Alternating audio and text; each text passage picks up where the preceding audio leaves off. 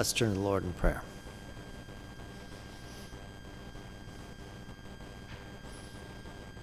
Almighty God, there is but one source of light, as we heard this morning, truth. Though it may burn away the fog of our self-deception and distraction, Lord, we want to embrace that truth this afternoon. Speak to us and anchor us. Provide us guidance. Challenge us, Lord, as your word can cut through. Lord, we pray that you would be able to cut through all that intervenes, that our thoughts and intents would be laid bare, and we would allow your Spirit to transform us. Speak to us through your word, we pray. And we also want to pray for our dear sister Olga, who's at a critical time in her treatment. Lord, you have all power, and you can control each atom and antibody, and Lord, you're able to provide healing to her body that you have formed. We pray for healing, for much wisdom, for grace for Sister Olga as she endures this difficult time. And though she may not have human company, we pray that she would know that she was never alone, and that you will never leave her, and that we can also rally around her. We pray for wisdom for medical staff as well. Father, we pray for our government and our church leadership in this challenging time. Give them direction and wisdom, we pray. These things in Jesus' name, amen.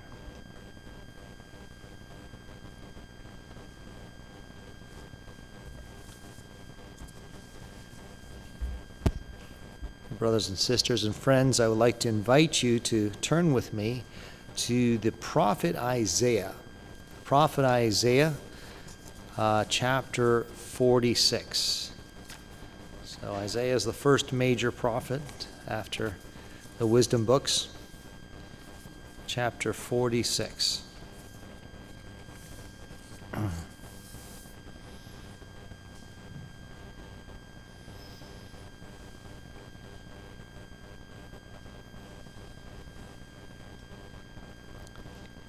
Bel boweth down, Nebo stoopeth. Their idols were upon the beasts and upon the cattle. Your carriages were heavy laden. They are a burden to the weary beast. They stoop, they bow down together. They could not deliver the burdened, but themselves are gone into captivity. Hearken unto me, O house of Jacob, and all the remnant of the house of Israel, which are born by me from the belly, which are carried from the womb. Even to your old age I am he, even to hoar hairs will I carry you. I have made, and I will bear, even I will carry, and will deliver you. To whom will ye liken me, and make me equal, and compare me, that we may be alike? They lavish gold out of the bag, and weigh silver in the balance, and hire a goldsmith, and he maketh it a god, and they fall down, yea, they worship. They bear him upon the shoulder, they carry him, and set him in his place, and he standeth, from his place shall he not remove. Yea, one shall cry unto him, yet can he not answer, nor save him out of his trouble. Remember this, and show yourselves men. Bring it again to mind, O ye transgressors. Remember the former things of old, for I am God, and there is none else. I am God, and there is none like me, declaring the end from the beginning, and from ancient times the things that are not yet done, saying, my counsel shall stand, and I will do all my pleasure. Calling a ravenous bird from the east, a man that executeth my counsel from a far country. Yea, I have spoken it, I will also bring it to pass. I have purposed it, I will also do it. Hearken unto me, ye stout-hearted, that are far from righteousness. For I bring near my righteousness. It shall not be far off, and my salvation shall not tarry. and I will place salvation in Zion for Israel, my glory.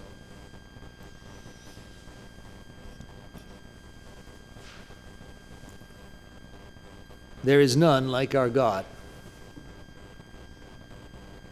And yet, we are often tempted to turn from the light we heard about this morning that exposes, makes us uncomfortable,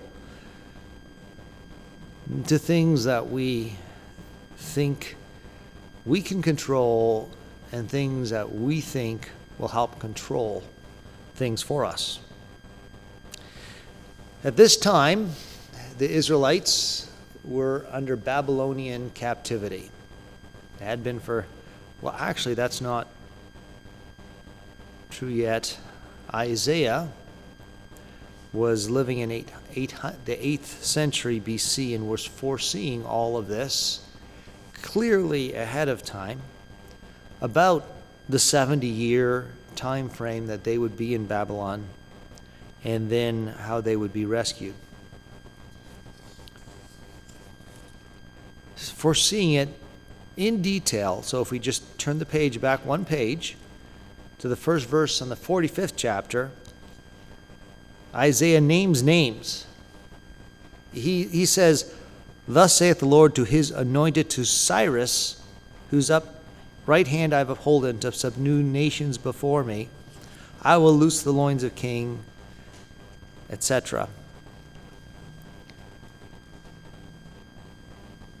Isaiah, who only lived in the 8th century BC, is describing not only the Babylonian captivity to come, but naming the name of the person who would deliver the Jews from that Babylonian captivity. And he's saying, who else knows the future in such detail that he can name names hundreds of years ahead of time? And that can know the end from the beginning. And yet this Babylonian force that was going to seem like an insurmountable juggernaut that was coming through the Middle East, the Levant, and was going to take over Israel as punishment for their abandoning God, it seemed like an unstoppable force. Perhaps we might look at cultural changes sweeping through our country and saying, who can stand against the progressives or whatever? It's an unstoppable force. And they felt that way too, that here is a power we cannot overcome. Now, Babylon had two main gods that they trusted in. And they're named here in this very first verse, Bel and Nebo. That's why you'll see them in the Babylonian names. Belshazzar is referring to Bel. Some think it's a contraction of Baal, but it was one of their gods they trusted. And Nebuchadnezzar is based on Nebo as well. So these were the two gods that the Babylonians thought was behind their power, that was sweeping through and becoming a world empire, displacing, actually they were the Egyptian superpower and becoming probably the first kind of world power there. And God is kind of poking fun at them. I think in Isaiah we see a little bit of irony in the writing style here, that God is showing, here are your powerful gods, and they're bowing down, they are stooping, they're being toppled. What he's referring to and previewing is that the Persians were going to come, and these great statues, these idols that they were trusting in, would be toppled, and actually that they would be carried away on heavy on beasts of burden here. And so instead of their idols delivering them, they had to carry the idols and deliver the idols. Right? And he's kind of showing the irony here. The things you're trusting in, you have to rescue. You have to save. They won't have the power. Whereas God is the one who carries you. You've got to carry your idols. Your idols you make with your own hands. You've got to prop them up so they don't fall. Whereas I, the Lord your God, can hold you up so you won't fall. And yet, you foolish people switch from the things that carry you to things you have to carry. And the things that hold you up to the things you have to prop up. Now you can say, well, we don't have statues around. I mean, maybe they do in North Korea, but we don't have statues around here that we're propping up and trusting in to be our superpower. But are there things that we trust in that we have to prop up? We certainly have to prop up the dollar. It's, inflating away. We have to prop up the economy. We have to prop up our appearances in front of people. Maybe, help our aging skin and our aging hair and our aging muscles and our aging brains. I can speak of that. The things that we trust in ourselves that are decaying from day to day. The things in our society that are decaying, our decaying morals, our decaying military power of the West as it decays and melts away.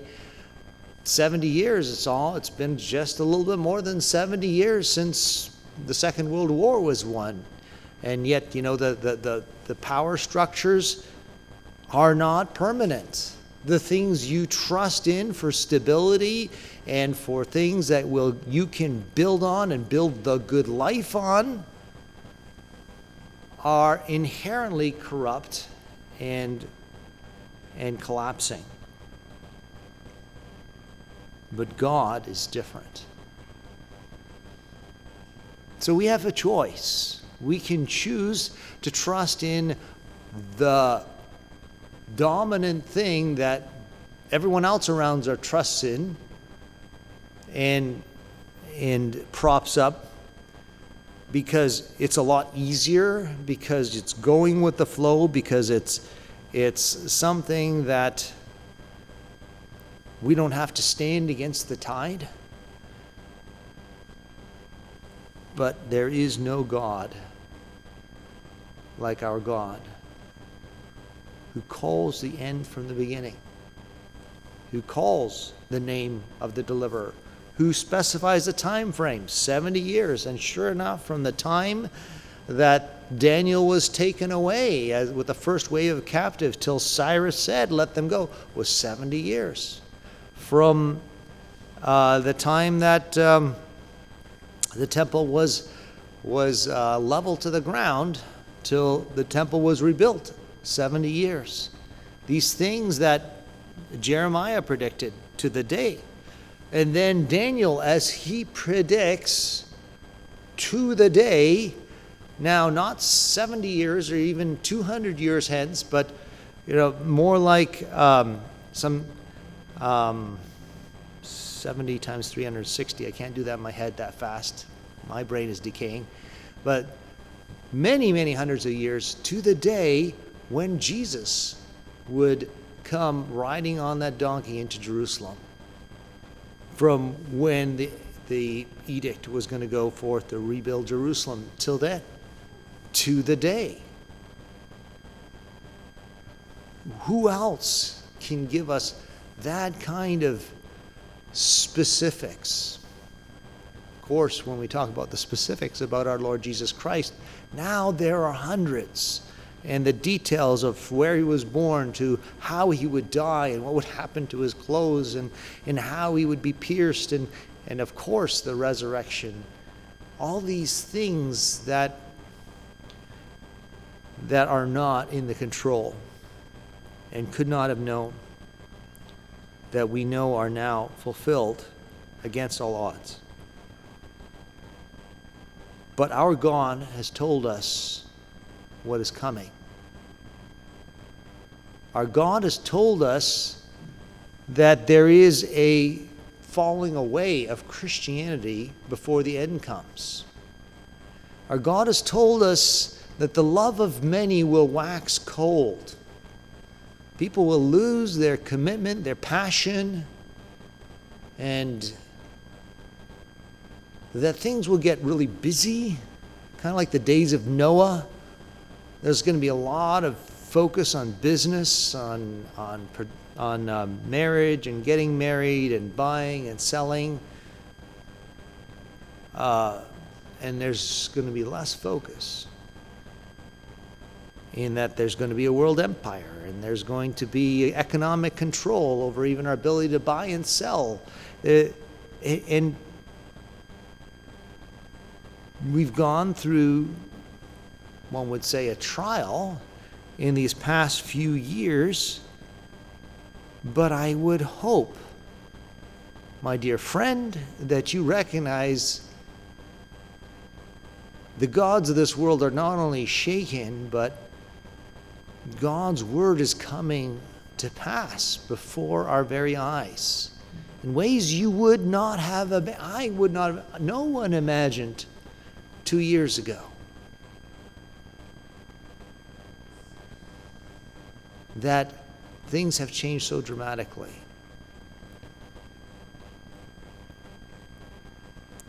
What will it take for us to take God seriously, take his word seriously, to shake off the spiritual lethargy, to recognize that these other things are propped up idols that we need to maintain at our expense. And if we are stressed out and burdened and burnt out, it's because we are carrying the idols, and we are not allowing the God who loves us to carry us, as he has promised from the womb to the grave to do in this passage. That we are being stout-hearted, meaning in this King James expression that we are being stubborn, resistant, not sensitive and tender-hearted like Josiah was in the scripture when he came across the scriptures, were discovered, and he recognized the prophecies, the judgments, where he stood, and that in their own righteousness they were lost. And God promises, I will bring near my righteousness, and my salvation will not tarry. I will place salvation in Zion for Israel, my glory.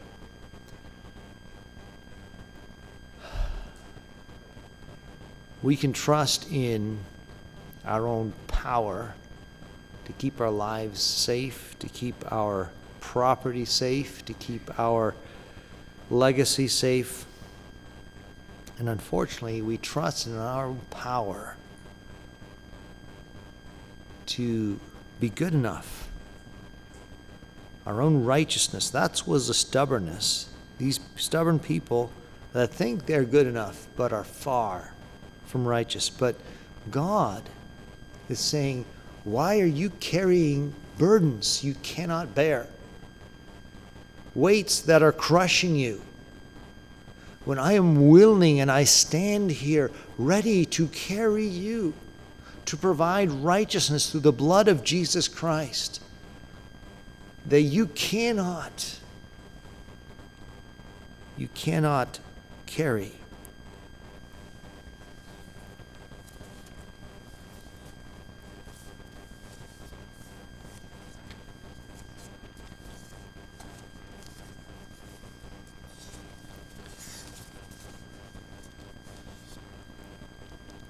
Come, says Jesus.